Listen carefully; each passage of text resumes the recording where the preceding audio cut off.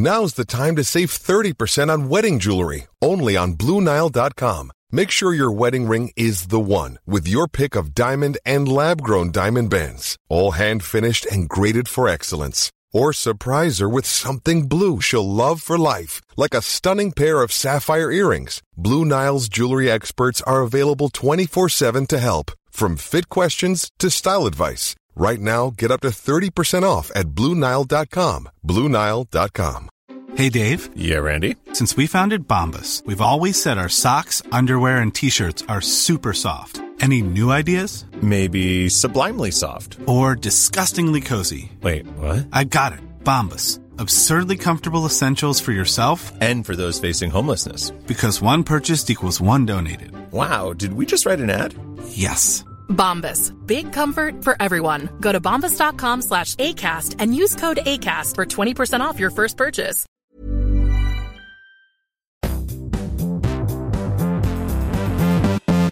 Hello and welcome to Recharge Wrestling. We're here to plug you into the world of professional wrestling. I'm your host Fisher, and as always, I am with Krusty. Hello, not quite always. Sometimes I take a little cheeky week off, but most of the time. Yeah, well, it's a two-man pod this week because Keeney has got other stuff on. So just the two-manner that we will still give a lot of in-depth analysis of the past week in wrestling. And I will start with a bit more news. Well, it's a follow-up, really, from last week's sort of big news to do with Sasha Banks and Naomi. There's not a lot of other stuff around this week, so I thought we would just briefly chat about the latest on them. So it was actually on SmackDown that Michael Cole revealed that Naomi and Sasha Banks have been suspended indefinitely, and the tag team titles are going to be stripped from them for good, and they're going to have the bit that made me laugh, a women's tag team tournament to crown new women's tag team champions, which, considering there's two teams on the roster, is going to be a small tournament. I mean, I think this might be a real opportunity for them to possibly bring some people from NXT. The rumor I've heard is that they're going to use NXT teams in this tournament. Whether they keep them on the main roster or not, I don't know. But I think bit of a trial, I guess, isn't it? I think it's a good idea because at one point when Sasha and Bayley had it, they actually floated over to NXT, didn't they? They did. That was when there was one set of titles, though. I believe there wasn't NXT tag titles then. Oh, I completely forgot about that. Because it used to go all brands, didn't it? And it was better, and then they ruined it by introducing NXT tag team titles, which I don't get why they ever did. Yeah. Because it's watered it down even further and made it even more silly. I have a feeling, out of spite, they're almost going to make this sort of better and really try with this. They might do. They might well do. Just on purpose.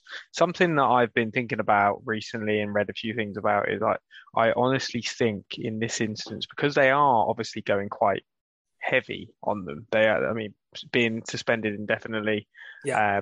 Taking all the merch off the site. Bear in mind, Sasha Banks is probably one of their biggest female selling merch stars. Absolutely. And Naomi sells a lot of merch as well with the glow stuff. Big deal, isn't it? It's a big deal. Yeah. I honestly think if AEW wasn't around, they'd have been fired. I honestly think they'd have made that much of an example. I think that AEW almost, they're there waiting to take these two massive stars. So if they release them, it's quite interesting that Naomi's contract is apparently up very soon as well. Yeah, whether they freeze it or not because they've been suspended, I don't know if they can do that. But yeah, it is interesting. It's funny you mention AEW because my thoughts were that if they fired them, they might not go to AEW. But because the women's division's not exactly got loads of effort put into it over there, and it's one, I think Sasha Banks would almost feel too big for their women's division. And I have heard that the rumor I've heard is that she's, almost feeling like she doesn't want to be, because she's got her acting role in it's The Mandalorian, isn't it? And definitely, she's definitely got acting. What's the word? Definitely dreams. Give it up and be very successful. I think eventually that's her route anyway. So I think if she did leave WWE, she might eventually end up in AEW and do some matches, like one-off appearances, big, pay-per-view match maybe. But I don't think she would necessarily go there and work every week and wrestle on Dark Elevation. That makes sense, but I think possibly Naomi would definitely be a steal for AEW. She would be a great asset for them. You've also got that danger that she also has the contacts of Jimmy. I think the Usos and Roman Reigns are too embedded in definitely, WWE. but it's that doorway into that family, I think that's another reason why they weren't fired as well. You mentioned AEW being around, but I think the fact that Jimmy Uso would have been fuming probably, and then that would have had an effect on Roman Reigns, and you just can't be doing that. No. So I think that also had a big effect on it as well. But I did find it interesting when Michael Cole was reading it out. Did you sort of notice Pat McAfee's reaction to it? No, I wasn't watching. He looked like he wanted to be anywhere else but there whilst they were reading this out. Really? Almost like he was like, I don't want to be a part of this whole mess.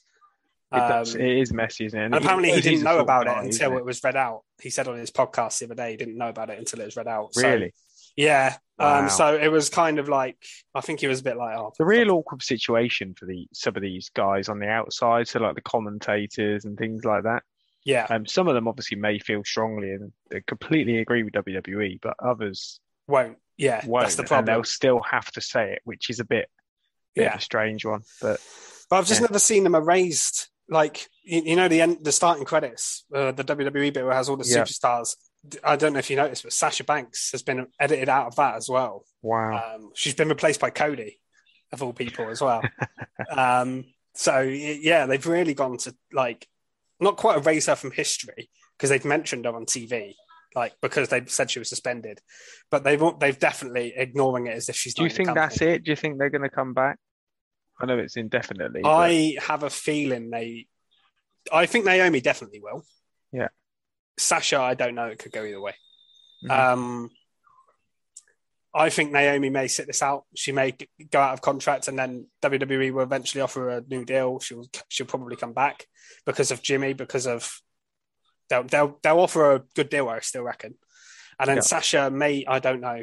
It depends. I don't know how long Sasha has on her deal. If she has like 2-3 years left, then she'll have to. They'll do a Mustafa Ali situation where she sits at home for a few months, and then maybe they'll bring her back to TV. I have heard some people say maybe they'll leave them off TV till the end of the tag team titles. They'll create new champions, then they'll come in as like heels and attack them or something like that. They'll work an angle around it. That could be really clever, actually. But we'll see. Or they enter like in like full body suits, so you can't see who they are. Yeah, something like that. I don't know. We still don't have any statements from them, do we? So we don't know what. Not at all. They've been very quiet. There's been pictures of Sasha out and about partying, not really caring. Really? She's just enjoying herself. Naomi, though, has been very, very quiet. Most of the noise really has come from other wrestlers and other people. People sharing pictures of Sasha and Naomi of support, or people saying stuff against them, whatever. Mostly support, in all honesty. But it's just an interesting situation. And I think every week we're probably going to hear a little bit more about it until either they leave or they return, one way or the other.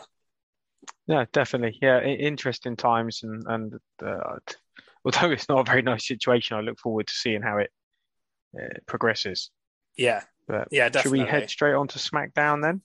Yeah, so moving on from that, we'll talk about SmackDown itself. And a rare thing here, I'm going to start the podcast with a top mark.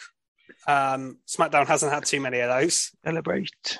But I have to give the main event and the closing angle of SmackDown 2 thumbs up, top mark, standard. It was very, very good. I was very cynical, and we all were on the podcast last week, I think, when they announced this match as happening on SmackDown, the title unification match. We all said it smells like DQ, doesn't it? It's got Roman coming in and attacking RK Bro all over it, and it ended in a DQ and then maybe going to Hell in a Cell and us having the next match there. But no, that didn't happen. We actually got a proper match with not a clean finish, but a finish. A good finish as well. I thought protected RK Bro in defeat, made the Usos look good. Then you got the vision of the 6 belts, which is a crazy powerful image. Like, you don't get that very often. I know we had Omega with all his belts and the Young Bucks at times in AEW. You get that kind of thing. But I love that when you get those draped in gold bits. But not only that, it was the beatdown afterwards. They absolutely destroyed Orton and Riddle into the steps. There was a guillotine on Riddle, and then Orton ended up passing out, didn't he? Jay did a splash, didn't he, for a table? Massive splash. That was crazy. Off the turnbuckle, through the announce desk. Yeah. It was for SmackDown. This was incredible. Yeah. The match itself was pretty good, but it was also the angle surrounding it and the fact they actually did it that I loved, because I thought they were going to not do it. Although, I don't know how you felt, but when I was watching the show, the more I was watching it and the more they were talking about it, and Heyman was making it sound so important, I kind of thought they might actually do it, because they were advertising, they were going in so much on it. I was like, if they end this with a DQ, there is going to be some serious salt. It's good it wasn't a DQ. There was some interference, wasn't there? Yeah, because they came out at the start of the show. So the Bloodline also opened the show, didn't they?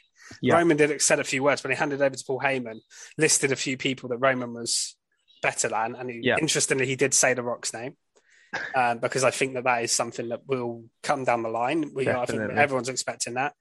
But yeah, Roman was... that if the Usos don't win, they're off the island. Yes, island of Relative. And that was one of the moments where I thought, okay, they're going to do a finish here, because if they don't come home with... He basically said, if you don't come home with all the titles, the Bloodline's over. So why would he DQ it? Yeah. Do you know what I mean? It wouldn't make any sense for him to do that. So, and then they kept promoting it throughout the show. And I actually thought maybe we will get a finish, and we did. So I'm glad they delivered on that in the end. And the end angle that you said was just so effective. I mean, I haven't seen it in a while, but you had some fans crying. It was absolute carnage. They were I love an angle where you get kids crying at the end of it. You know it's effective, don't you? There was some real shock. There's just like fully grown men with their like mouths wide open. They couldn't believe it. To be honest, it was savage how much of a beatdown they put. Yes, and it just elevates them so much, doesn't it? Just to that rebound. It's just going to be incredible when RK Bro sort of come back out. Yeah, and it was a good way as well, which I didn't realise at the time, but a good way to write Orton off TV for a bit, because obviously he wasn't on Raw on Monday. Yeah, and it seems like he's got a bit of an injury, carrying a bit of an injury, I think some back problem. Mm-hmm. I don't think it's a serious injury where he's going to be out for a certain amount of time, but it gives him time to recover. Rest, yeah. If they're not having a match at the pay-per-view, Riddle can do some work for a couple of weeks, and then he can come back down the line. So I just thought this was fantastic for a SmackDown match. Brilliant top mark, yeah. I thoroughly enjoyed that, and I would have been top marking all over that as well if you hadn't have taken that one. But yeah, brilliant brilliant start and end to the show. Yeah, the whole show was sort of built around it, wasn't it? Again, just shows how powerful they are. The Bloodline is just so good. Yeah, because they do carry the show a little bit too much, but but we enjoyed it. There was some other good stuff on the show, though, I will say. Actually, I've just realised my skid mark may come from SmackDown as well. We'll get to that in a bit. Okay. But let's carry on the positivity for now and talk about, I thought, the match between Sami Zayn and Shinsuke Nakamura. They had their second match in a few weeks. That was pretty good as well, I thought. And it played into Sami's character. He kept trying to win by count out, and then he nearly got counted out himself. And in the end, Nakamura won with a Kinshasa. As Sami got in on 9, he got in and hit him with it. So a pretty good match. And just a cool finish. And I love Sami representing the Bloodline. We'll get to that when we get to Raw later. But I love the fact he's sort of sucking up to them. And one thing I did notice in as well was, obviously last week Riddle was on SmackDown and we mentioned it last week's podcast, called Sami Zayn Rusty. And the crowd were actually chanting Rusty at him again. So that actually has carried over a little bit. Stuck. Yeah. I mean, I hope WWE doesn't get ideas and change his name. But, But yeah, I thought that was good as well. I'm not sure whether you'd agree, but I thought Corbin's promo was pretty effective. Yeah, he's gone full heel again. Even ended up smashing the Andre the Giant trophy. That was the bit I liked about it, because we've not seen that before. Really, very brave, wasn't it? I don't know whether they're going to bring that back for next year's Andre the Giant Memorial Battle Royal, or whether that's the end of that now and they're going to move on. I don't know. I have a feeling they'll just bring it back and act like it never happened in. Well, I think 10 months or whatever. The trophy. I don't think they have the same trophy, because I remember Corbin saying in a promo the other week, which I sort of noted down, that he has that trophy at home in his cabinet. So I think they just make a new one rather than pass it round. Probably. But yeah. It was really effective, wasn't it? And it was good to actually see him doing some proper stuff again. He seems to work so much better as this sort of character. Yeah, definitely. I've been more intrigued by this feud the last couple of weeks with the promos and the angle. Obviously, the injury angle last week. Yeah. With the trophy onto the chair and this promo and his work here. I think they've done some good work the last couple of weeks with this feud to heat it up again, because after the first match, it's like, we do not need to see another one. No, now it has enough in it to continue the feud. So I'm happy with that. That'd be good. And we had a rather strange debut of one of our favourites, actually, of LA Knight, who is now called Max Dupree. Yeah, they love the free syllable. He's still got the free syllable name, Max Dupree, but like LA Knight. But I love it. I love the name LA Knight. I just wish they hadn't done that. And the strange thing about this is normally they're changing the names because it's either their real name and they want them to change it, like Tommaso is Tommaso Ciampa's real name, so they just shortened it to Ciampa, and same with Austin Theory. Or it was the name they used on the Indies before, or another company. LA Knight was called LA Knight in NXT. They changed it to LA Knight. So he came in as, he was Eli Drake in Impact. Then he was, okay. I thought he was LA Knight for some reason. No, so he was Eli Drake before. Again, the three syllable name that you can say like that. And then WWE changed it to LA Knight. So I was a bit confused why they bothered changing it again, but whatever. However, I was happy to see him, and the name isn't going to affect anything with him. He is so good. I suppose we've seen with Gunther, really, when we went in on that name change, but really, we've all got used to it now, and it hasn't made any odds, has it? It's the same with every name change. You get used to it after a few weeks, and it just completely, it just ends up being completely irrelevant. Max Dupree. And I feel, I saw some people sort of saying, he's like a model manager thing. That's kind of, but we kind of knew that was coming from what we'd seen on the dark segments from SmackDown and heard about. So I wasn't surprised by that. And I'm intrigued as to who he's going to, what I want to see is who's in his, I'm pretty sure Mace is going to be one of his people because he's worked a lot with him. So he may get a bit more Mace on SmackDown, which I'm intrigued to bring in new people with him. That's what I want to see. I don't want him to necessarily manage, I don't know who you could use on the SmackDown roster, but Ricochet or someone that we already get a lot of. I think him introducing people we haven't seen much of on SmackDown or even call-ups from NXT and using them as in this role, it could be interesting. And LA Knight is such a good talker that he can make this work. I'd like to see him still wrestle every now and then, but I'm willing to give this the benefit of the doubt and see where it goes. I'm still excited to see him on the main roster, and I just hope he gets used frequently in ring and on promos because he is great. And to be honest, he's got the look. I don't know why they wouldn't like him. Yeah, and he's an amazing talker, but we've seen it before where you think they have all the tools that Vince would love for a start. He's one that even people like Keith Lee, like you'd think Vince is going to love a big guy like that can move, and he just didn't. Like he did for a while, and then something changed. So that's the problem, So also on SmackDown, we got Raquel versus Shotzi. This was quite a short little match. One thing I didn't expect to see was she did like a corkscrew splash off the top rope, Raquel. I've not seen her doing stuff like that before. No, that was pretty cool to be fair. So that was cool. And we said last week, hopefully they follow up and keep her winning matches on TV, so they build her up. And we are getting that with her, at least. So hopefully they continue to do that. I'm loving the Raquel stuff. I'm just, again, a little bit disappointed that they haven't used Shotzi properly. Yeah. I don't get it because she's so unique and she's good that you could really make a star out of her. I think people would absolutely love to be a fan of Shotzi. I don't understand why they took the tank thing away as well, because that could have been a merch. I think that could have been a merch seller. You could sell little action figures with the tank. I'd buy a little tank. Yeah, it's a weird one. But yeah, they seem to have made it. I know you said she's quite unique, but they've made her more normalized.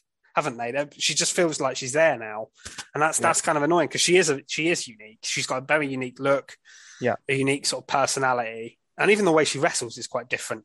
So, I agree with you. They need to showcase her a little bit more. But at least Raquel's getting some form of a push. And Raquel should be in a top position. Definitely, yeah. Without doubt. Right, shall we get skiddy? Go on then. So this feud is so up and down, man. I've given it my skid mark a couple of times. Then I come around to it and was like, I love it because they had a couple of good matches. But we're back to square one with Woods and Butch. Just why are they continuing this for so long? And just don't think they've got enough people to. So Woods has faced Butch 3 times now in singles matches, and all 3 times he's won by roll up. Now I know they're turning this into a finisher, terrible. Aren't they? They're using it. They're calling it the backwoods, and Xavier Woods has almost got. It's kind of funny because it's like he's taken the roll up and used it as a finisher because it wins loads of matches. I kind of like the idea of it in a way, but the fact he keeps winning against Butch with it, I don't like. No. So I thought we were getting there when we had the match with Kofi. We had the good tables match. One interesting thing to come out of it is afterwards Woods did do a promo and said, you know, it's always the numbers game with these guys because they beat Woods up afterwards. Kofi wasn't there. He was away for some reason. Not really sure why. So he got a 3-1 beatdown afterwards. And he said, next week we're going to have a tag team partner that they're not going to like to partner up and take them on in a 6-man tag team match. So that left a bit of an intrigue for me. But the rest of it, I didn't like this week at all. And it was back to square one. And the wrestling was fine. It was decent enough, but it was just the way they finished it again with the same thing. And you know how I feel about roll-ups. I don't like them anyway. And when it's the same person involved, it's just boring, isn't it? I've kind of become a bit numb to this feud now that I hadn't even made any notes on it. That's how sort of switched off I've become. So I can't disagree with you skid marking it at all. But what do we think about this person? Surely it can't be Big E. It's not Big E. No, he's definitely not. He's still got broken. It's definitely not him. So I've seen a couple of suggestions online. I think the person is going to be the obvious person, which is Drew McIntyre. He said he's going to be back at SmackDown this week. He's been on this UK tour promoting Clash at the Castle. He has history with Sheamus and Butch and Ridge Holland. Well, more Sheamus than any of the others, but I can see it just being Drew as a way to bring him back in. Yeah, definitely. Good idea. I'm hoping that it's someone else. I want Drew to be on the show and I want him to be back on the TV, but I would rather see like someone surprising. You know, I saw a couple of people saying maybe they could bring Cesaro back. What about Cesaro and Sheamus? What about Dojakovic? Yeah, I mean, he would be great. That'd be awesome. I saw somebody suggest maybe Tyler Breeze because he's friends with Xavier Woods and he's back working for. He's not working for WWE, but he's I showed you a thing earlier. Actually, they're working on Up, Down, Down, which is owned by WWE. So Breeze is back working, in a sense, with WWE, just not as a wrestler. But I don't think it's going to be any of them. I think it'll be Drew. I just think it makes sense for it to be Drew. Yeah. Oh, well, I look forward to that anyway. It can't be Big E. So I'd love him to come back this quickly, but that would take some superhuman effort for him to manage that. Was there anything else from SmackDown before we move on? Nothing I had, no. I think no. There was Gunther and Gulak again, actually. That was okay. Yeah. And Ricochet. The one thing actually to note was Ricochet did make the save from Gulak getting beaten down afterwards. So I think we are getting Gunther versus Ricochet, which last week we all said, you know, we all wanted to happen. So that's good. That'd be a good match, actually. I hope they do that at a pay-per-view. There's no, at the moment, so there's 4 matches confirmed for Hell in a Cell, and they're all Raw side. Mm-hmm. There's no SmackDown matches whatsoever. Oh, wow. But there's got to be something from SmackDown, and the Intercontinental title just hasn't been on pay-per-view. So do Gunther versus Ricochet, why not? That's what I would do anyway. Yeah, I agree. No, I think that'd be brilliant. So let's move on to Raw. Raw is War. Do you want to start with something from Raw? Yeah, but this is where we mentioned earlier, we had the Riddle promo, didn't we? Which was really good, actually, really enjoyable, mentioning that Randy's injured. It was quite interesting that he said that he's not sure if RK Bro is going to return. I really can't see it not returning, to be honest. I don't think they can just end it like that. It's too big. It's too big for them. I mean, I think this would have ended a long time ago if it didn't kick off as much. What I think they'll do is they'll end it as they'll end up as a tag. They'll end as a tag team in terms. I don't think they'll go for the tag team titles anymore. I think we're done with that. But the strong rumor has been that we're going to get Randy Orton versus Roman Reigns at SummerSlam. So I think we may get Riddle v Reigns first. Yeah, with Randy supporting Riddle still as RK Bro. Mm-hmm. Maybe at Money in the Bank. Surely they got to do a title match at Money in the Bank because we haven't had one at Backlash, or Hell in a Cell, have they? Roman hasn't defended the title. So I think he'll defend the title against Riddle because Riddle is going to be pissed that he injured Orton, and then Orton will come back and face Reigns at SummerSlam. That's what I think we're going to get. But they'll still be aligned, but I just don't think they'll be going for the tag titles anymore. That sounds good. Which is fine. I'm fine with them not going for the tag titles because there's other teams that we need to face the Usos now. Yeah, definitely. We've seen it for a long time, haven't we? I can't get out of my head that one day these two are going to split and they're going to face each other. Yeah, but I think they should wait till like WrestleMania next year. Yeah, that breakup I think needs to come at Royal Rumble. Yeah, something like that. And one of them could even be champion or something. They don't need it. It might not need a belt, but it should be a big deal when it happens. Yeah. Well, that's a definite written WrestleMania feud, isn't it? Oh, 100%. Huge. Yeah, absolutely huge. So that led to a 6-man tag team match, which was a bit of a random one. Yeah, this was strange, wasn't it? Yeah. Riddle with Street Profits versus the Usos and Sami Zayn. The Usos and Sami Zayn work, so doesn't it? Because he's like their little mate, isn't he? Yeah, he's like the guy they bring in to cause trouble and basically get beaten up for them. Yeah. And just spy on people, which I love. I love that role for Sami Zayn. But Riddle and Street Profits was a bit odd because Street Profits and RK Bro felt like they were against each other for a while. Yeah. They've sort of turned from maybe going heel just to straight basic. Yeah, I don't really get where they were going with that direction in the end. But we got a really good 6-man tag here. And in the end, the Usos left Sami Zayn, didn't they, in the ring on his own to take the pin from Riddle. It was Riddle, wasn't it? Yeah, he hit an RKO to win. Yeah. So I do think they're going to build Riddle now as a singles wrestler. He's had a pin over Sami Zayn, and I think that's what we're going to get. Maybe him versus Reigns at Money in the Bank, like I say, and he'll get a few singles wins now before Orton maybe comes back at Money in the Bank or just before Money in the Bank. Because I think that's the next pay-per-view. I'm pretty sure it is. After Hell in a Cell. Yeah, after Hell in a Cell, yeah. Which is next Sunday, is it? Next Sunday, yeah. So we've got Double or Nothing this week. Yeah. Hell in a Cell, and I think in your house. Is it in your house the same weekend? Or I think so, yeah. So listen out for lots of predictions. 3 pay-per-views in like 8 days, I think it is. Oh, wow. Predictions coming your way. Yeah. So there will be predictions coming up. We'll mention that later, but in more detail. What was the next thing to mention from Raw? Lashley challenging MVP to a match to decide the stipulation. This bit did make me laugh.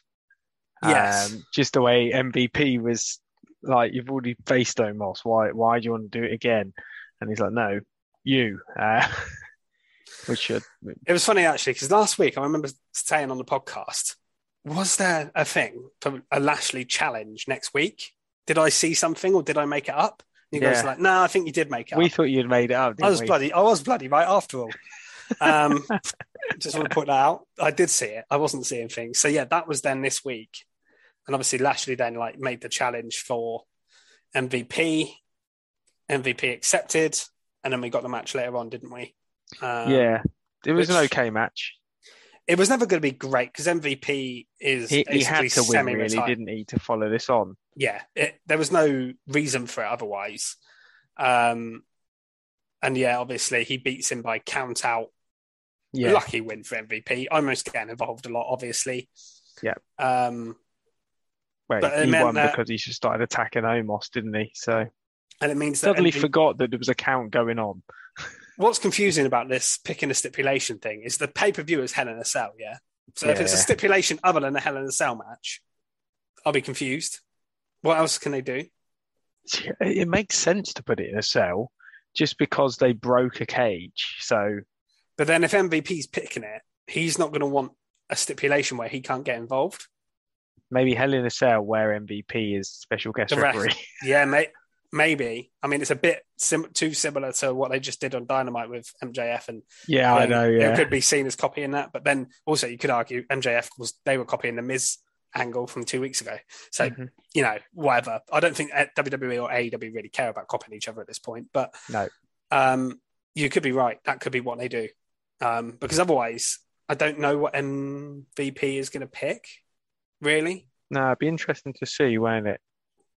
Yeah, it will. So, what was next on the Judgment Day promo, which I thought was absolutely savage. Judgment Day are just incredible, aren't they? Yes, although I will say I wasn't as keen on this promo as I have been on the previous couple. There were bits to it I really liked. The only thing I don't like is the sort of standard you people in the crowd, you all sheep. Lazy kind of asses sat in the cubicles eating Cheetos. That was a funny line. Keeney. That's what Keeney's doing tonight. Sat in his cubicle eating Cheetos. Yeah.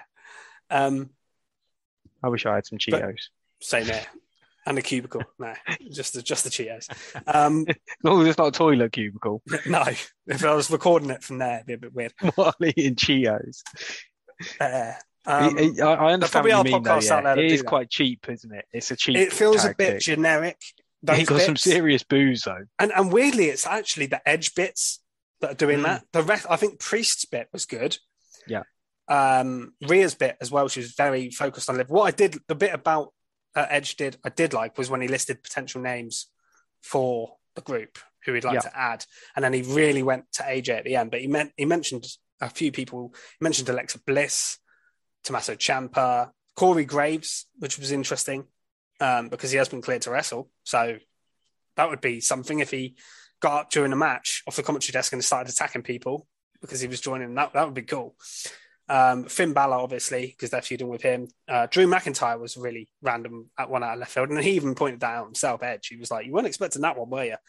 And then he mentioned, obviously, AJ at the end and sort of had a direct message to him that it's going to be a lot easier for AJ to join the group rather than keep getting beaten up by them every week. So that was good. And then we got a cool mixed tag match. This was great. I love it when they do something different like this out of nowhere. In fact, I really enjoyed this match. Had some brilliant tandem offense, like AJ throwing Liv into the air, into Rhea. Yeah. I thought Liv was looking awesome in the ring. I always praise Rhea. She's fantastic in the ring, and obviously we know AJ. And I think Priest and Rhea as well they're really good friends in real life. So okay. I knew Rhea used to post a lot of pictures. Them two and Riddle, they're all like a little group from NXT are in there at the same time. They all got on really well, so they have quite good chemistry as well already. Yeah. Priest and Edge as well. Their double move that they did after the match, I love that. So good. So that was all really good. And the interesting thing is, what did you make of? So after the match as well, a 3-on-2 beatdown, and Finn Balor didn't come out and help. That was strange. I was expecting him to come out. I didn't really read too much into it. I thought, well, maybe he's just having a week off. Yeah, it might have just been he wasn't at Raw, but it could also be story related. And next week we might have AJ say, "Look, where the hell were you?" I've said it so many times. I would love Finn to join Judgment Day and be like a demon on demand. I think it would just be mad to be able to do that. Almost like a pet. So he's like a pet demon. I just think that would be quite a cool angle to use because they've kind of ruined the demon now by the Roman Reigns rope. Absolutely, yeah. So you might as well go crazy with it and just bring him out loads because it's going to be good for ratings, isn't it? So people are going to love it. And you could do some real interesting stuff with it. Just having him sat on like round the ring, like being demony. I just think it's a really cool utilization of that character where you could use it all the time. So, but Definitely. What about you? What do you think is going to happen with that? Well, I'm not sure. I mean, I've been saying since the start of this, really, that Balor will turn on AJ and join them. But I don't know. I really don't. I don't think we're going to see AJ turn and join them. I just think AJ being in a faction where he's not at the front of it wouldn't be great for him. No. But I think Balor, it could work for. It's interesting he listed a load of people. That makes me think those people aren't going to join Judgment Day, if Edge mentioned them. But you never know. Because I thought Ciampa was definitely going to be a shoe. I think he would be a brilliant shout, and I think he would be elevated by it. 100%, yeah. Because he's not really doing anything. Yeah, well, he wasn't even on the show this week. So, I'd rather him be involved in something. Yeah, I'd rather be him be involved in something because otherwise I can see it not going well for Ciampa, to be honest. If he's just left on his own, I feel like he'll just be a generic mid-card heel that just loses matches. Which is crazy. Because he's so good. How can you go from being the top of your game to doing nothing? It's just insane. Yeah, I know. So the next segment, something I thought I'd never see, Jerry the King Lawler hosting a chat with Veer Mahan. What a strange combination to put together. Yeah, I'm surprised because I know we saw the King the other week, didn't we? Because he was in his hometown. Yeah, and he's been back a few times. Sort of a one-off, but no. Well, he signed a new contract a couple of months back with WWE, a Legends contract. So maybe they're just trying to get some use out of him. They're paying him.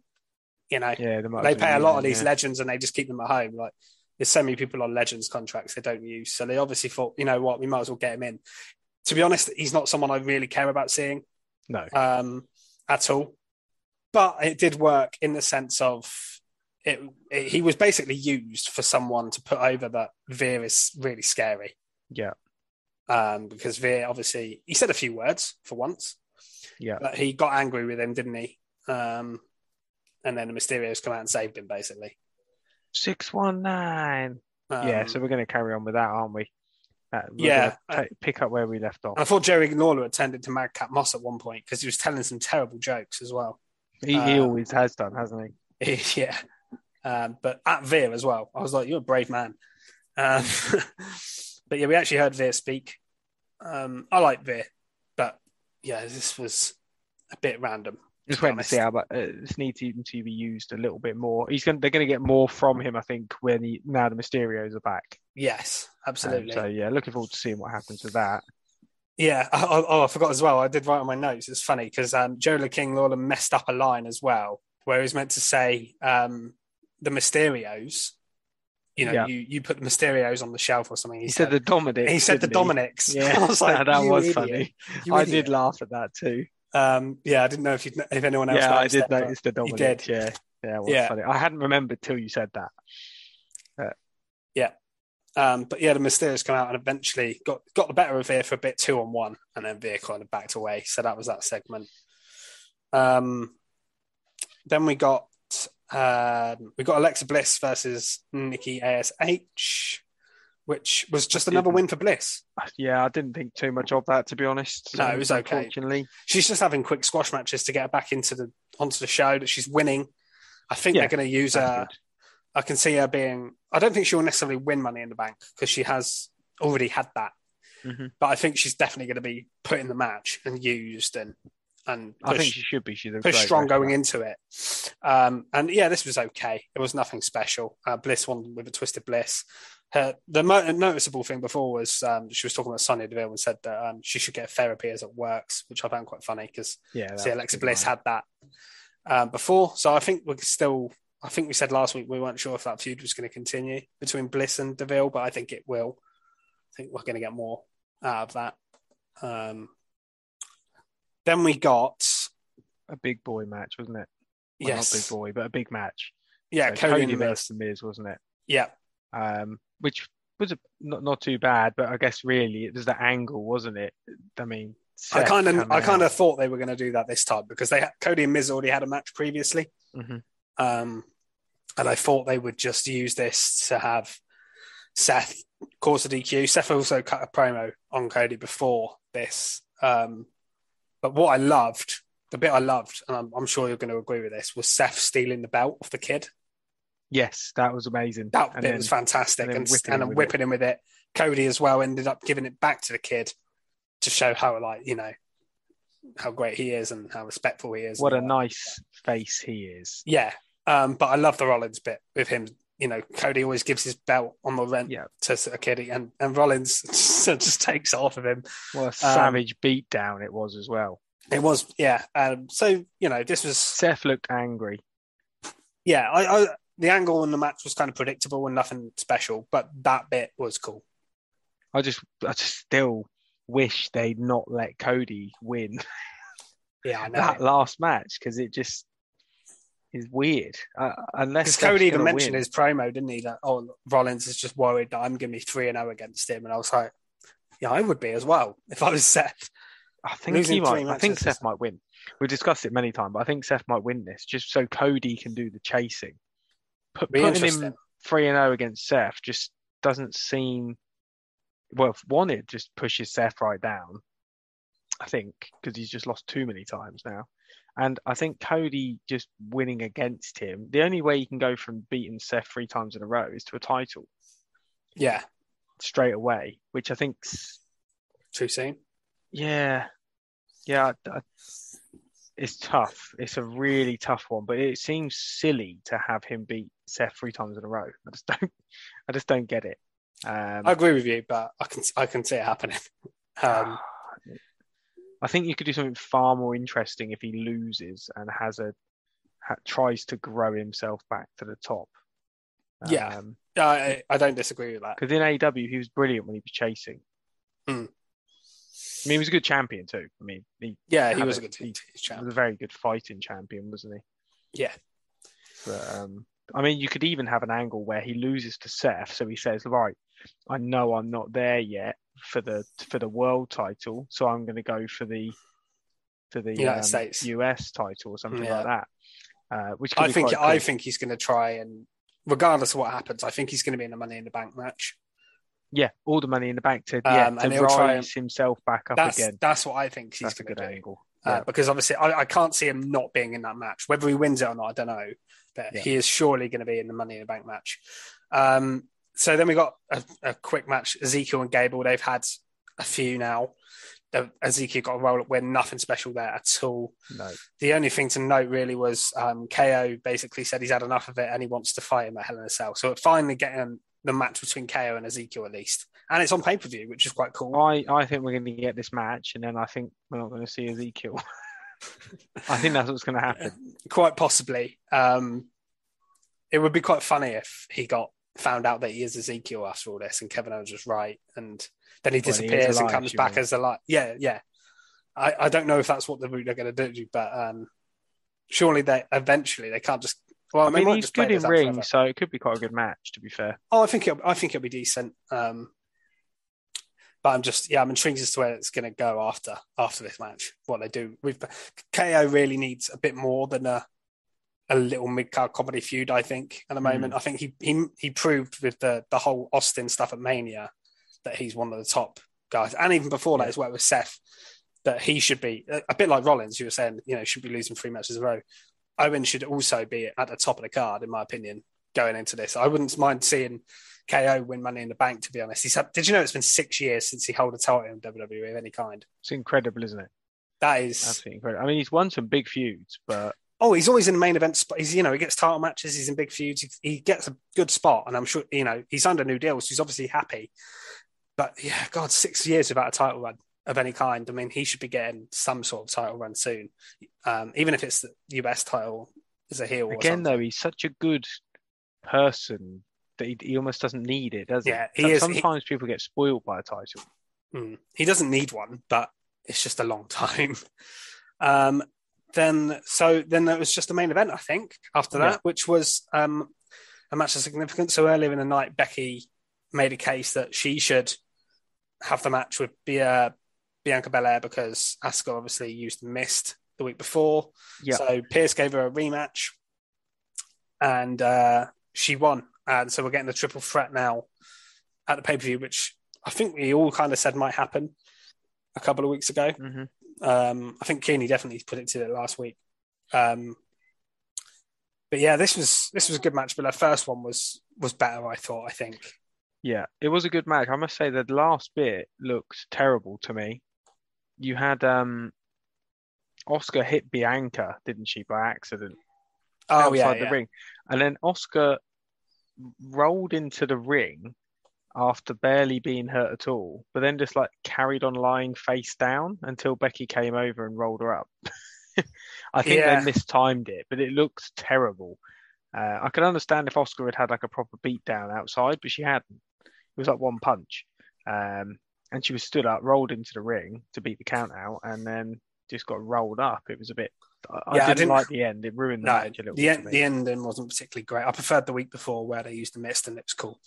Yeah. And I thought the match was better. And I think it was given more time as well, which helped it. But interesting thing I saw earlier, Asuka has actually main evented the last 4 Raws in a row, which is some feat, really, especially for a woman, because they don't main event Raw all that often. So for her to have 4 main events in a row is pretty impressive, I think. But yeah, I think that's about it from Raw. Yeah, not too bad a show. So I thought it was decent enough. Yeah, NXT then. So where do we go with that? Where do we even begin with NXT? Oh, all over the show, wasn't it? Should we start with the main event? Yeah, why not? So Duke Hudson versus Braun Breaker. Yeah. It was okay. Mm. It ended in weird red dressed guys attacking Breaker, and then he just loses the plot, doesn't he? Yes.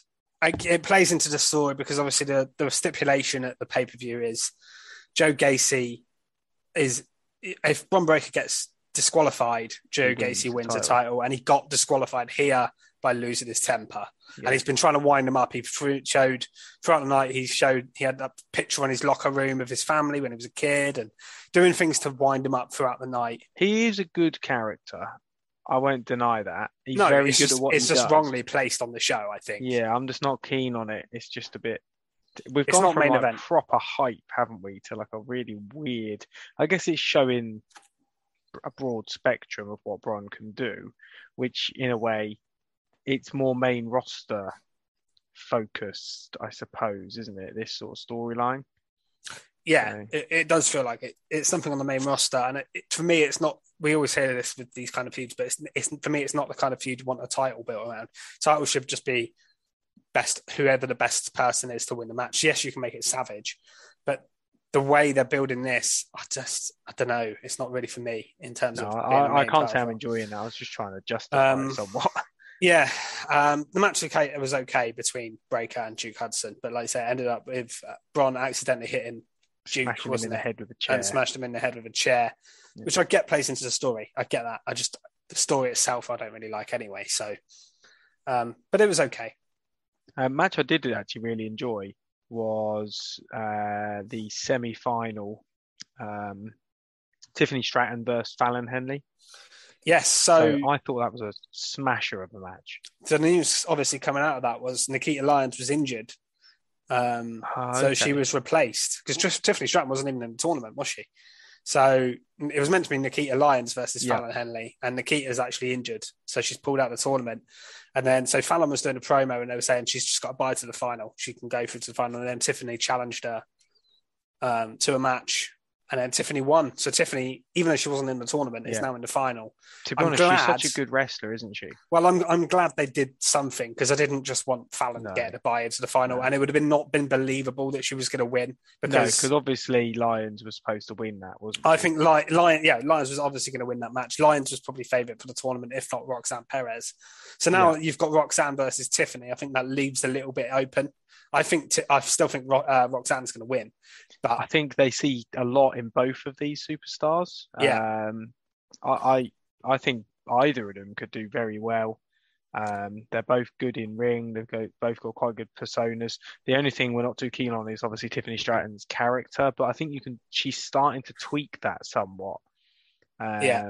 She's not as sort of intolerable as she was at the start. She's adding moves to her moveset, Tiffany, every week that I'm impressed by. She's really good. There was one off the ropes. She did this flip off the ropes. I know she does her finisher, which is like a cool sort of corkscrew thing. She did one off the ropes earlier in the match as well. And I was like, actually, she's pretty good. And then she does that cartwheels into the corner. Mm-hmm. And yeah, it's one of those, I've not been keen on her character, but when I watch her wrestle, she's getting better and she's actually impressing me. So yeah, I don't mind her at all. I like Fallon. And yeah, the other match, like you said, was it was Roxanne Perez versus Lash Legend, wasn't it? Yeah. Which was nothing special, and it was a sort of countered roll-up pin. Lash went to hit a powerbomb. I thought that was quite good, and I'm the roll-up hater. It wasn't a normal roll-up, was it? It wasn't just hitting a roll-up. It was like a counter. It was like almost like a Code Red counter move. Yeah. It was quite smooth looking. That was okay. It was fine. But I think it just showed off Perez, really. And we're going to get a good final out of this. It's nice to see some. Yeah, I'm disappointed for Nikita Lyons because I like her a lot, but I don't think she's going to have a problem because I think everybody's. She's got really popular. She did an interview recently where she said after her debut, Drake followed her on Instagram or something like that. Really? Yeah. So like that, she's getting attention. Definitely. And I think they're big on her. WWE will love that, won't they? Yeah. So that tells you a lot. So that was the women's semi-finals. Yeah, there was also some other women's stuff on the show. We had Alba Fire, didn't we? Yes. We're big fans of Kaylee Ray. Yeah, anyway, I don't think this has spoilt her either, because sometimes when they change a character, it's a bit weird, isn't it? But actually, I think she's quite cool. Well, the thing is with KLR is I didn't think she necessarily had an intriguing character before this. No. She was a great wrestler, but she didn't really have a character. She teamed up with Io, didn't she, for a while? Yeah. But she was just kind of there. She wasn't really... So this actually now has given her a little bit of a lease of life, I think. And yeah, she's awesome in the ring. She's without doubt one of the best women they have. Good entrance as well now, isn't it? It's a really good entrance. Yeah, better entrance. She's changed her look up as well, her hair. Yeah, she looks awesome. She looked really cool. And yeah, a really good match. She wins with a senton. And I just think she should put the NXT title on her soon, the women's title on her. She should probably be the one. I know they might put it on like a younger person, like a Roxanne or someone, but I would put it on KLR first and then have someone else beat her. Because I think KLR should have a run and then move up to the main roster. Yeah, I agree. I think she's definitely there. She could definitely do it. So that was good. And then you've also got the situation with Mandy Rose. So Mandy Rose had a match with Indy Hartwell here. And then it ended up basically just turning into a brawl. Kaden and Katana came down. Toxic came down. And that caused a distraction where Indy Hartwell ended up losing, getting kneed in the face by Mandy. Mandy won, so I don't think Indy's getting a title opportunity. Well, we know she's not because they set up the next challenger after Wendy Chu come out with a bag of balls. Which wouldn't come out of the bag. Yes, which made me laugh. And a hilarious line from Wendy Chu later on when she was talking to Kaden and Katana, where she said she loved putting a sack of balls in Mandy's face or something like that. And I was just like, can you imagine if a guy said that? it was a good line from Wendy Chu. I'm not going to lie though, I can't say I'm really looking forward to this match. No, I don't think it'll be. Wendy Chu's okay, but I like her as a character, but again, does it belong in the title picture? No, probably not. It does.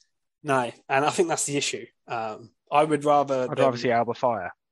Yeah, I definitely would rather see Alba Fire. But yeah, so there's a lot of women's stuff as usual on NXT, and I like the fact they do push that. So we started the show with Malik Blade and Idris Enofe versus the debuting Stacks and Two Dimes. I can't remember. One's called Channing Lorenzo, I think, but that's their nicknames anyway. I called them D'Angelo men. Yeah, I just called them that. Tony D's boys.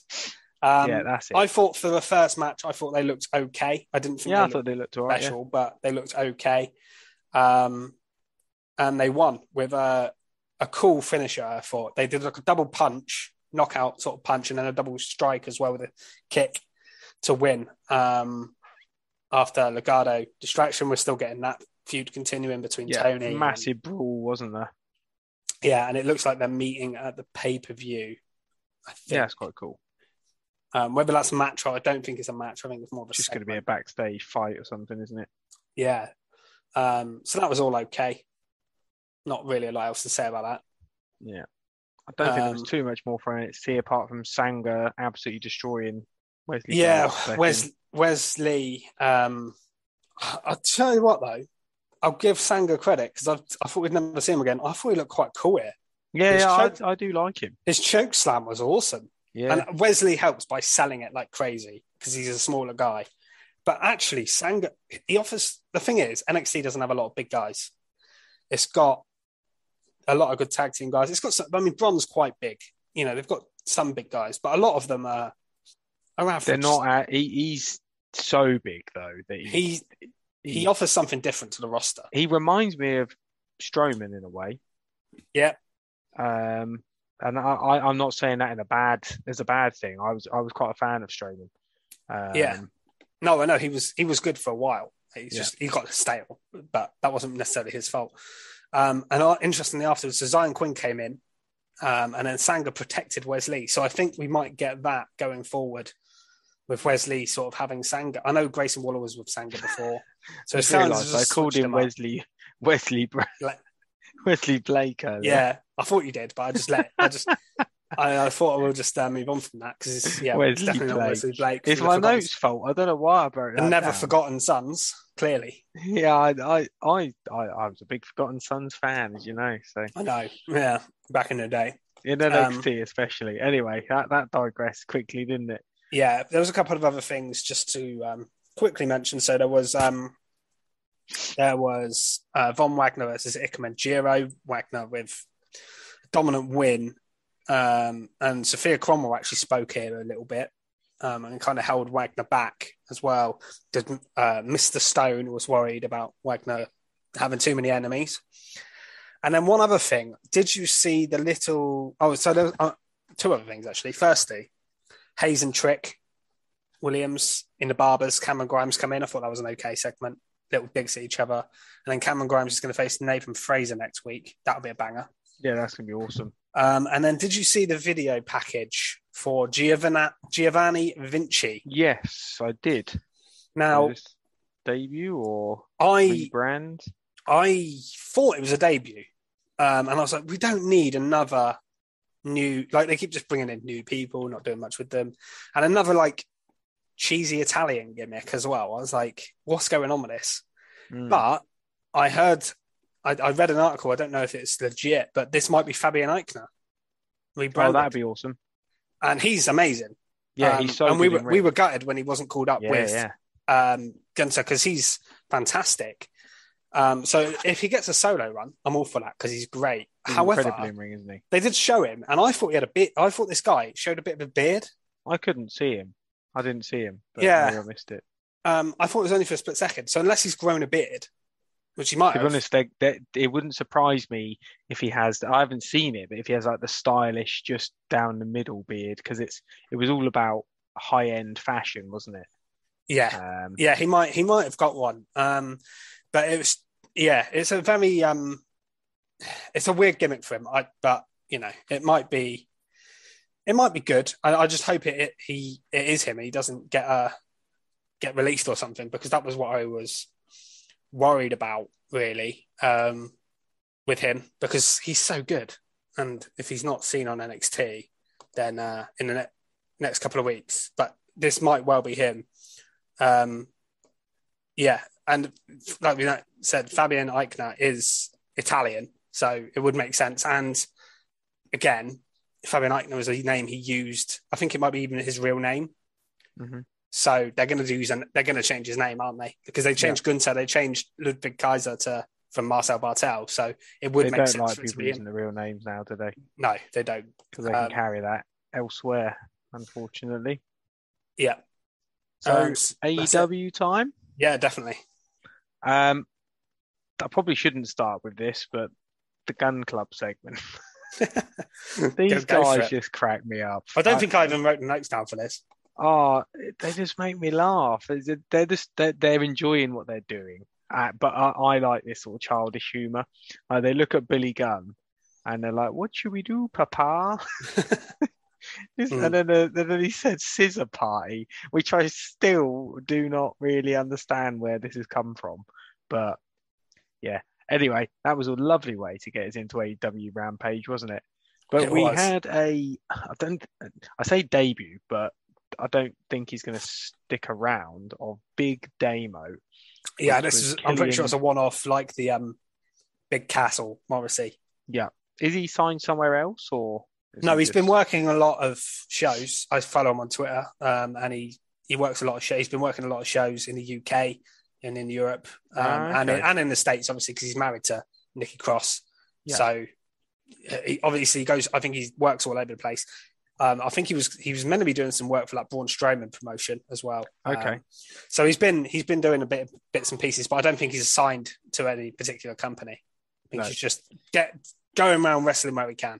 Took me a couple of seconds to figure out who it was because he's cut all his hair off. He's completely bald. I've seen him on interviews and stuff recently, so I know who he was. Yeah, and I know his name's Damo as well because I know Big Damo.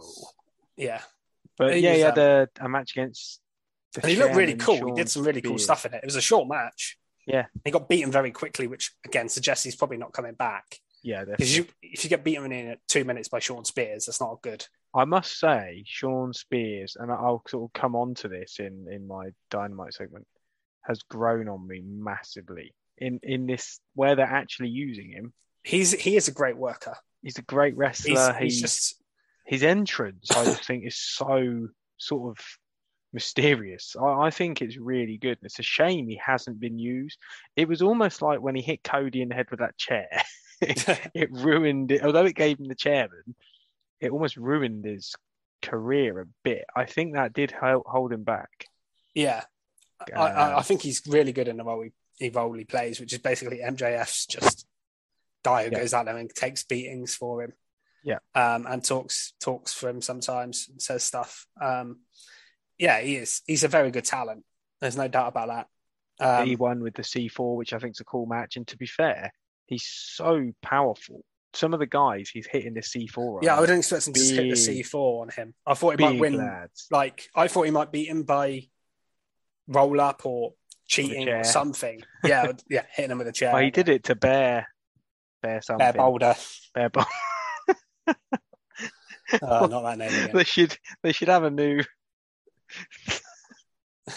They should have a new inductee and call him Bear Bum.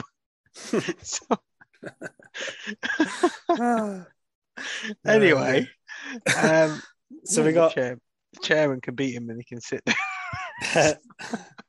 So we got House of Black versus Dark Order. Carry on. Fuego del Sol. The immature humour coming out now, wasn't it? Jesus. So this was a really cool 6-man tag match, and I thought House of Black looked awesome here. And we officially got the setup for House of Black versus Death Triangle at Double or Nothing, which is going to be a banger of a match. But yeah, they look so cool here. Thought Buddy Matthews was actually the star of the match here. I thought he was awesome. Yeah, I really rate Buddy. He's going to be great. I want to see him really show off here. I really do. I don't think we've seen enough from him yet. I'm quite excited to see him really go for it. In fact, this match is just going to be insane. On paper, it is incredible. Yeah. It wasn't from this week, but watching Brody King, he's just so good in ring. And you don't realise how big he is. I think he's 6'8". He's huge. This has all the ingredients to be an absolute scorcher at Double or Nothing, doesn't it? Yeah. We also had Statlander versus Red Velvet in the Owen tournament, which Statlander won by roll-up, I think, in the end. But what I did note here is she did some Bianca Belair-style power moves, lifting her above her head and pressing her down. I think she even did the step spot that Bianca did to Sasha. So, and Statlander's really impressive. I really enjoyed this match. I've said it before. I rate Red Velvet as well. Yeah, she is pretty good. I think this was a really good match, actually. Statlander's changed her character properly now, hasn't she? Yes. I know she's not with the best friends anymore.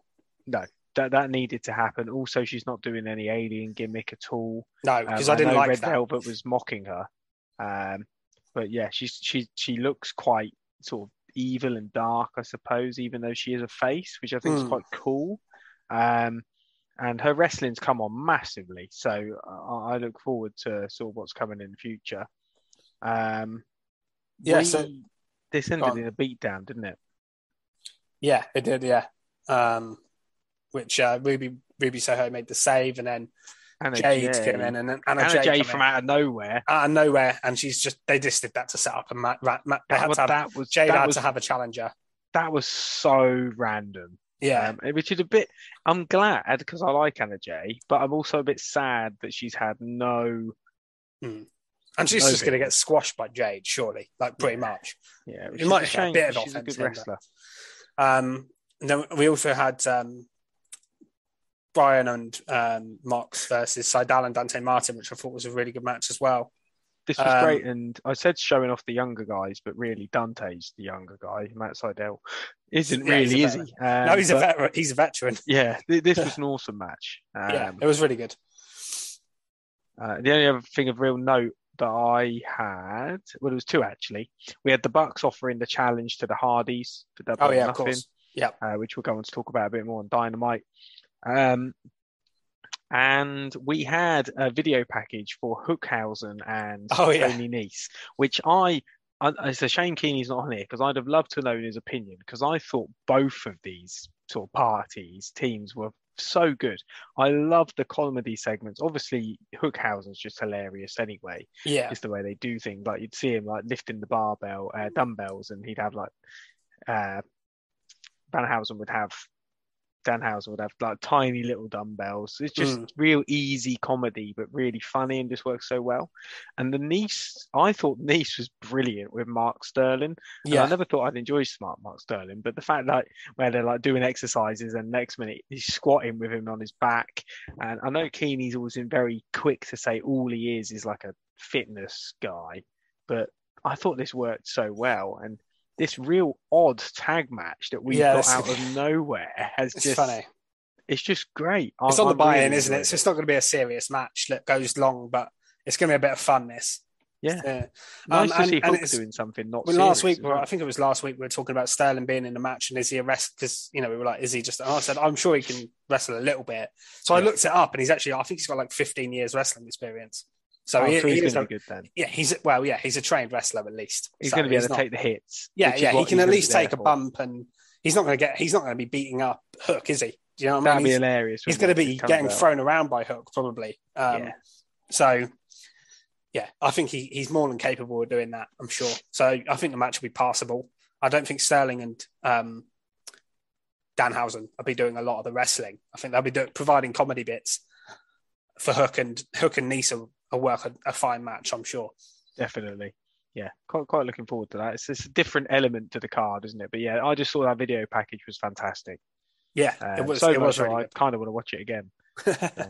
Yeah, I might do that actually because I feel like I've missed little details in it as well. It's funny. I highly recommend it. If anyone's listening, check out the Hookhausen Nese Mark Sterling promo from Rampage. It was just great. So should we move on to Dynamite? Yeah, which was their big Dynamite, because it was their third birthday. I can't believe how fast that's come around. Yeah, it has come around very quickly. And the roster and the show looks so different from what it did 3 years ago. Yeah, it's grown massively in terms of the level of wrestling on it. I bet the bank account doesn't look as good. The viewership hasn't particularly gone up, which I think they'll be a little bit disappointed by. But in terms of the star power of the show, and the guys you get on there every week now, it does feel like a big show every week. Yeah. So it started off. I think I might go straight into a top mark, actually. Go for it.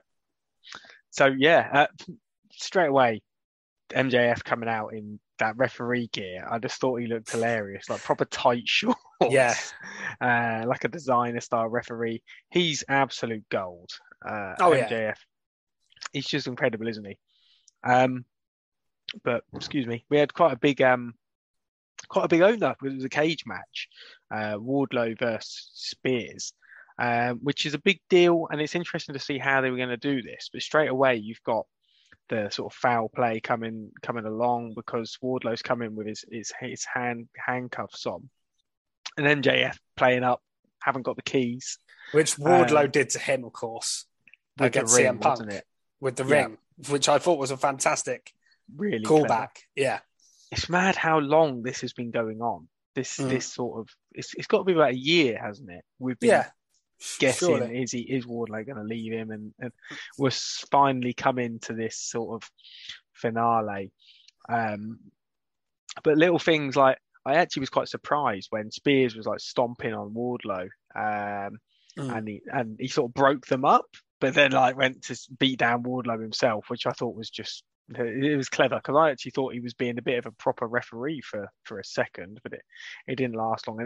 But then basically Wardlow breaks out of those handcuffs, doesn't he? Yeah. And then just starts to kick the hell out of Spears, which was pretty cool. And the end was obviously Sean Spears has his chair as the chairman, goes to hit Wardlow, misses and hits MJF. It had everything. He sold it brilliant. Yeah. Yeah, MJF hit the deck. And obviously that meant a new referee got in the ring and counted for the Powerbomb Symphony for Wardlow. That's it. And then all the security guards got destroyed. Yeah, which always happens. I like that. I'm not getting bored of it at all. This match had everything really for me. It had drama, had some wrestling, which was pretty good, but it was more the sort of different angles and the build up to it, which I thought was cool. I thought the image at the end was really awesome as well with... Wardlow stood on top of that cage. Yeah. Cool. He climbed up, didn't he? Because MJF got away, but... Yeah, he was stood on that ramp sort of like carrying. Yeah, it was really good. I loved little bits in it, like MJF as well, when Wardlow hit a move on Spears and MJF like went down really quickly to count and then just laughed and didn't count. He was just laughing. He's like, I'm not counting. And the low blow, of course, as well. He hit a low blow at one point. Yeah, when he went for his first powerbomb. Yeah.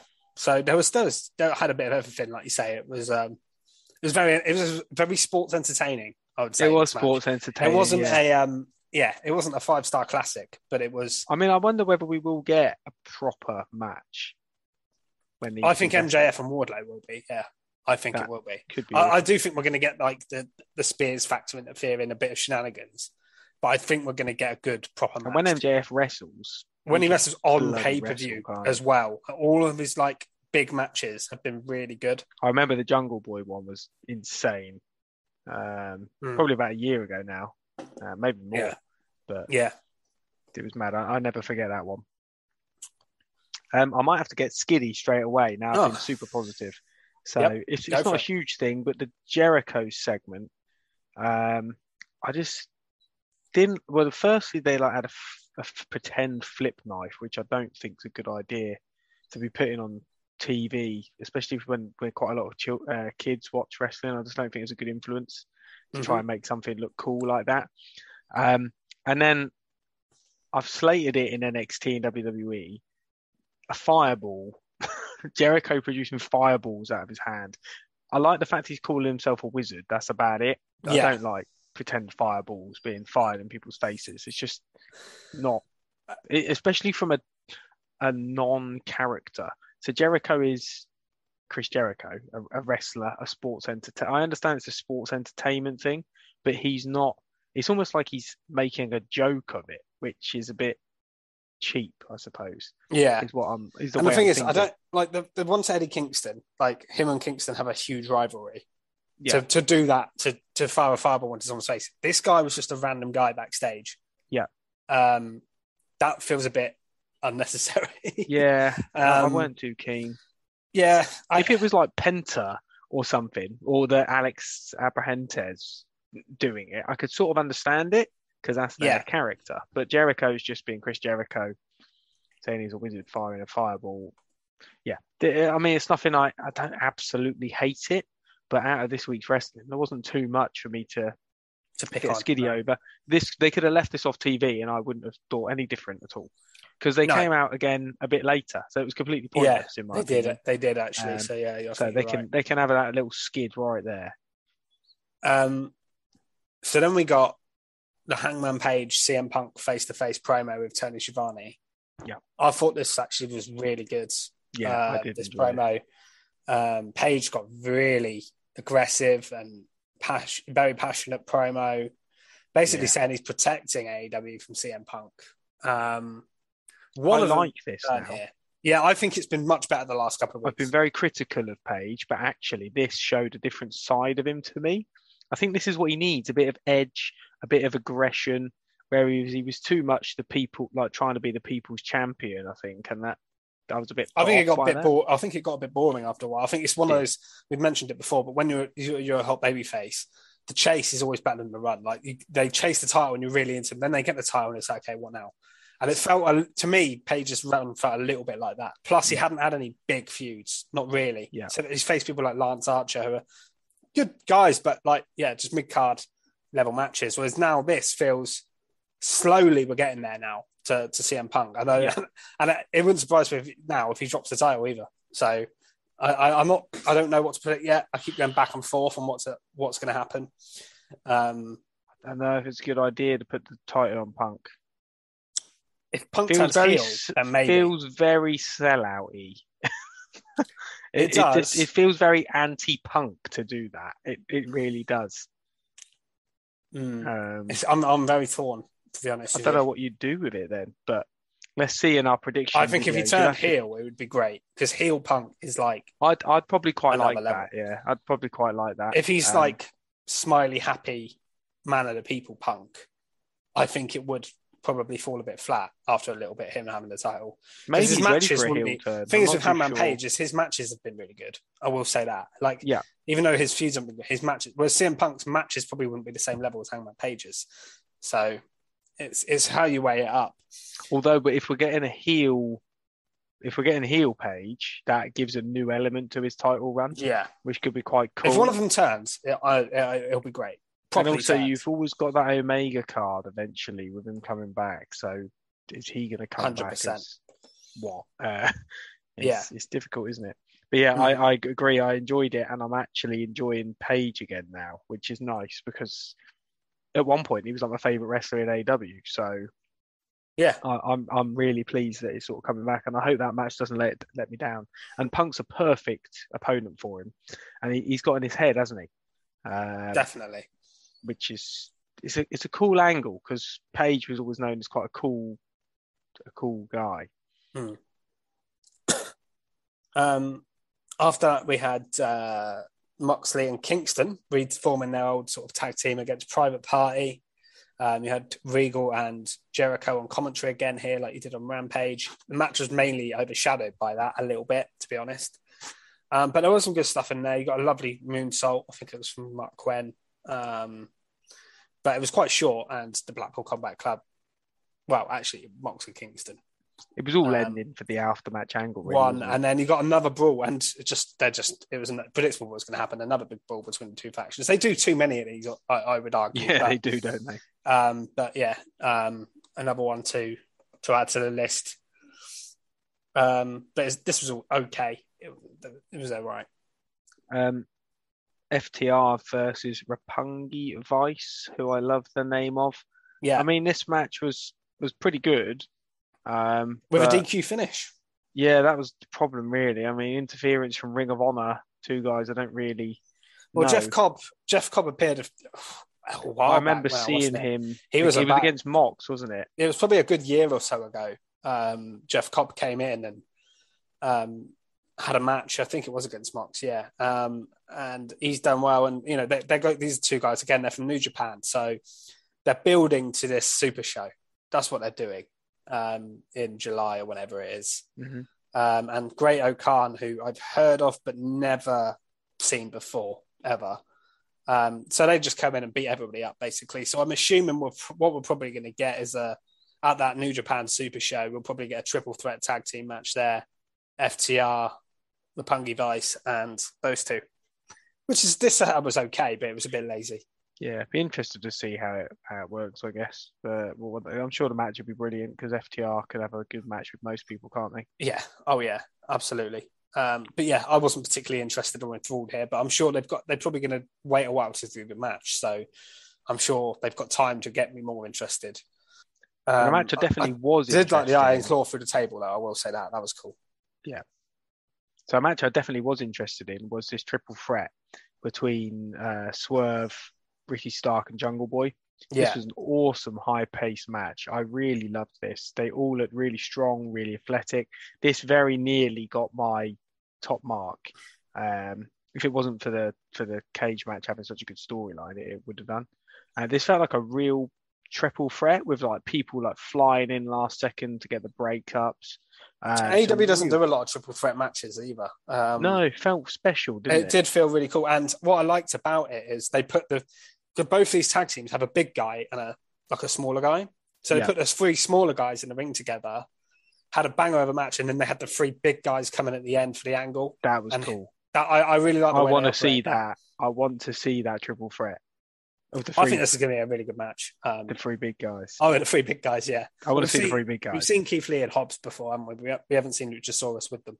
But because I think Luchasaurus adds that athletic element, doesn't he? Mm. More so even than Keith Lee, even though he's athletic. I mean, the bit where he sort of jumped over the rope was quite cool, but it was very much stand there to take. Yeah, they said, they've never seen that before. I was like, I've seen Keith Lee do that before, a few times. More. So, yeah, it wasn't a big some real cool spots in this match. Like Swerve landing on his feet from like a super poison Rana, I think it was. Yeah. Oh yeah, that was awesome. I did write that down. That was incredible. Yeah. And yeah, that cool sort of after-match angle, as you said, it's nice to see that they've got the good mix of one big guy, one smaller, more athletic guy. Yeah, Starks as well hit a spear and a Michinoku driver in a row to get a near fall in this match. That was a good spot. There was quite a lot to it, wasn't there? And in the end, Starks faded, didn't he, with a submission. And who won? Was it Swerve? Swerve won, didn't he? Yeah. Swerve won, yeah. Yeah. So, sorry, no, he didn't fade out. He was going to, and then he broke it up, and then he hit a stomp to win. Again, my predictions are going to be, I'm not sure on this one. I really wasn't. AEW is always very difficult, which is quite fun. It is. It's hard. Although I say that, I always struggle with WWE. I think it's obvious, and it's not. Yeah, because they can sometimes swerve you when you're least expecting it for like no real reason. AEW, it's just like, I have no idea who's going to win, especially these title matches. Because I feel like some of these titles could do with a freshening up. Yeah. But I don't know which ones they're going to change. All out? It's Double or Nothing, isn't it? Double or Nothing, yeah. Double or Nothing. Yeah. And then after that, we got Thunder Rosa promo. Which was fine. Yeah, it was okay. The only thing I really picked out of this, I've got a real close look of the women's title, and I just think it looks so good now. I love this. The new one, the new design is better, yeah. So good. Definitely. Really good. Then we got Britt Baker and Toni Storm. And yeah, I was a little bit disappointed with this match, purely because I felt it deserved a little bit better. In terms of the spot on the card, the time they gave it. It was in the standard women's spot on the card. They always give women like the second last match. They go about 10 minutes. But this was a semi-final. It was Britt Baker v Toni Storm. It's 2 of your top women, in my eyes. Definitely. This could have maybe opened or somewhere else on the card and given a little bit more time, given a little bit more thought. The match itself was fine. Yeah, not instead of the cage match. No, I regretted it when I said that, and I was like, oh shit, yeah. But I think it should just give a bit more time. And the fact it was kind of won by Britt grabbing the ropes on the roll up, and now Toni Storm. Yeah, I didn't like the finish. I thought the match was good. I did enjoy the match. It was just a bit too short for me. Yeah, I agree. The end looked a bit sloppy with the grabbing the ropes was kind of already on 3, so it was almost pointless. I would have done this match as the final at the pay-per-view and given it time. Yeah. Now we're getting... I mean, Statlander is fine, but it's Britt v Statlander, isn't it? Which I'm pretty Has it been decided? I thought it was going to be on Rampage. Oh, no, sorry. Is it Statlander v... Ruby Soho. Ruby. Okay, yes, you're right, it is, because... have we seen Ruby Soho versus Britt Baker yet? Yeah. Yeah, we saw that for the title, didn't we? When she first that came was in. Initially, wasn't it? So I think we've seen Statlander v Britt as well, though. Yeah, I think, but not this version. Statlander, because I'm more. I would rather it be Statlander as well. I would have done Toni v Britt, and I think Statlander should win. to give her that put. I don't think Britt needs it. She doesn't need it. No. Even if you have some real, maybe this is where you have Hayter cost Britt the win or something, and that causes their feud. Because where does Britt go from here? So yeah, that's very true. Quite very interesting. True. But yeah, I guess from Friday we'll know who that's going to be. Mm-hmm. And then main event. So yeah, the main event was also in the Owen Cup, which was Samoa Joe versus Kyle O'Reilly. Good match. There wasn't just looking at these two guys, you knew it was going to be an intense match. Loads of submissions, counters, strikes. It had it all, didn't it? Yeah, it was really good, and pleasantly surprised by the outcome, I would say. Yeah. So I had a feeling we were going to get the whole Jay Lethal thing again, just interfere. But no, Joe just sent him to sleep, which we always love. To sleep. We always love Samoa Joe putting people to sleep. And I mean, but I think both of you guys mentioned last week that it was too soon to do Kyle and Adam again, because I know it's on a different show, but we had it, twice on NXT? Yeah. In a big feud, and they're on the thing. We don't need it again. And I think they also want to build that story more as well around Cole and O'Reilly and the Bucks. I think things like that. I mean, I don't want to talk about predictions too much, but I think I know what I'm going to go for in the Joe Cole match. Give us a Joe Cole match. Sounds like I'm talking about an old Chelsea one. Yeah. So, but it feels very. It's weird because it feels like Joe to Adamo. Feels very NXT. Do you remember that scene in like a year ago in NXT when Joe come back and he was taking out people who talk crap to him backstage, and he like put Adam Cole in a choke and took him out. Yeah, I remember that. Yeah, they've never actually had a match against each other though. Weirdly, this could be incredible. I think it's going to be great.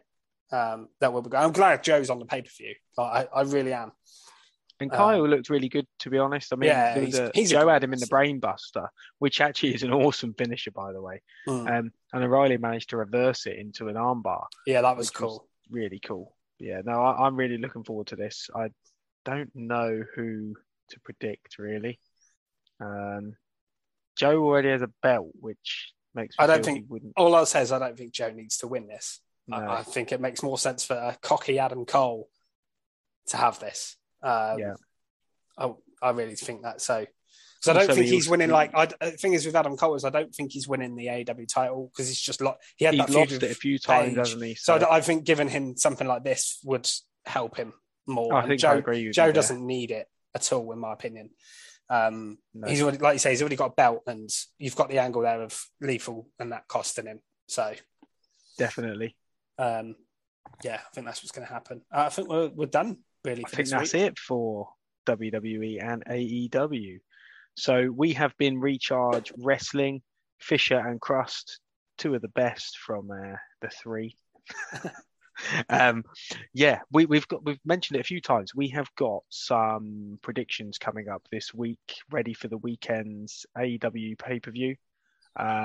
Join in on Twitter. You can follow us at Recharge Wrestle.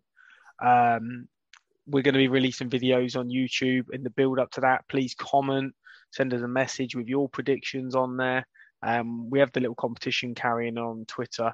I won't go too much into that, but check out the Twitter and the rules are on there. But please join in, even if you've never done it before. Just send us your predictions. It's really good fun, and it's always nice to see what other people think. Mm-hmm. We will potentially be back with a special to discuss the pay-per-view next week. Keep an eye out for that. We'll definitely do something for it. The next couple of weeks are going to be mad for content. So please like and subscribe our channel. It really does help and encourage us. Check out all this content. We've also got 3 pay-per-views. Free pay-per-views. We've got predictions. We've got weekly podcasts. General Manager Mode from WWE 2K22, which Keeney's doing, which is absolutely great. Tons coming. But thank you very much for listening or watching. And we will see you early next week, in a couple of days, actually, for predictions. So thanks very much. Yes. See you later. Goodbye.